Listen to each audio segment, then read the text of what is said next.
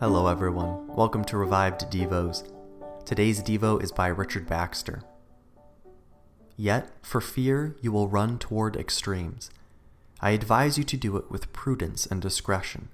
Choose the best season. Deal not with men when they are in a passion, or where they will take it as a disgrace. When the earth is soft, the plow will enter. Take a man when he is under affliction, or recently influenced under a sermon.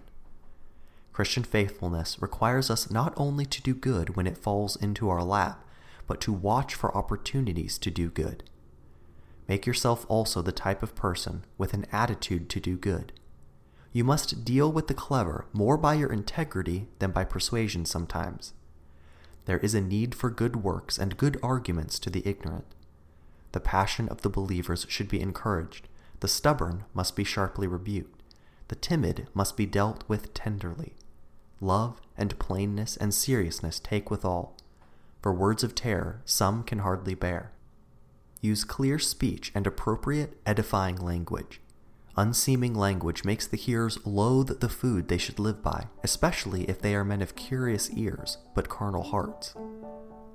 Let all your reproofs, exhortations be backed with the authority of God.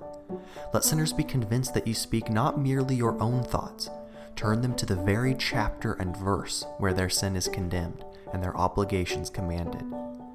The voice of man is unpleasant, but the voice of God is inspiring and frightening.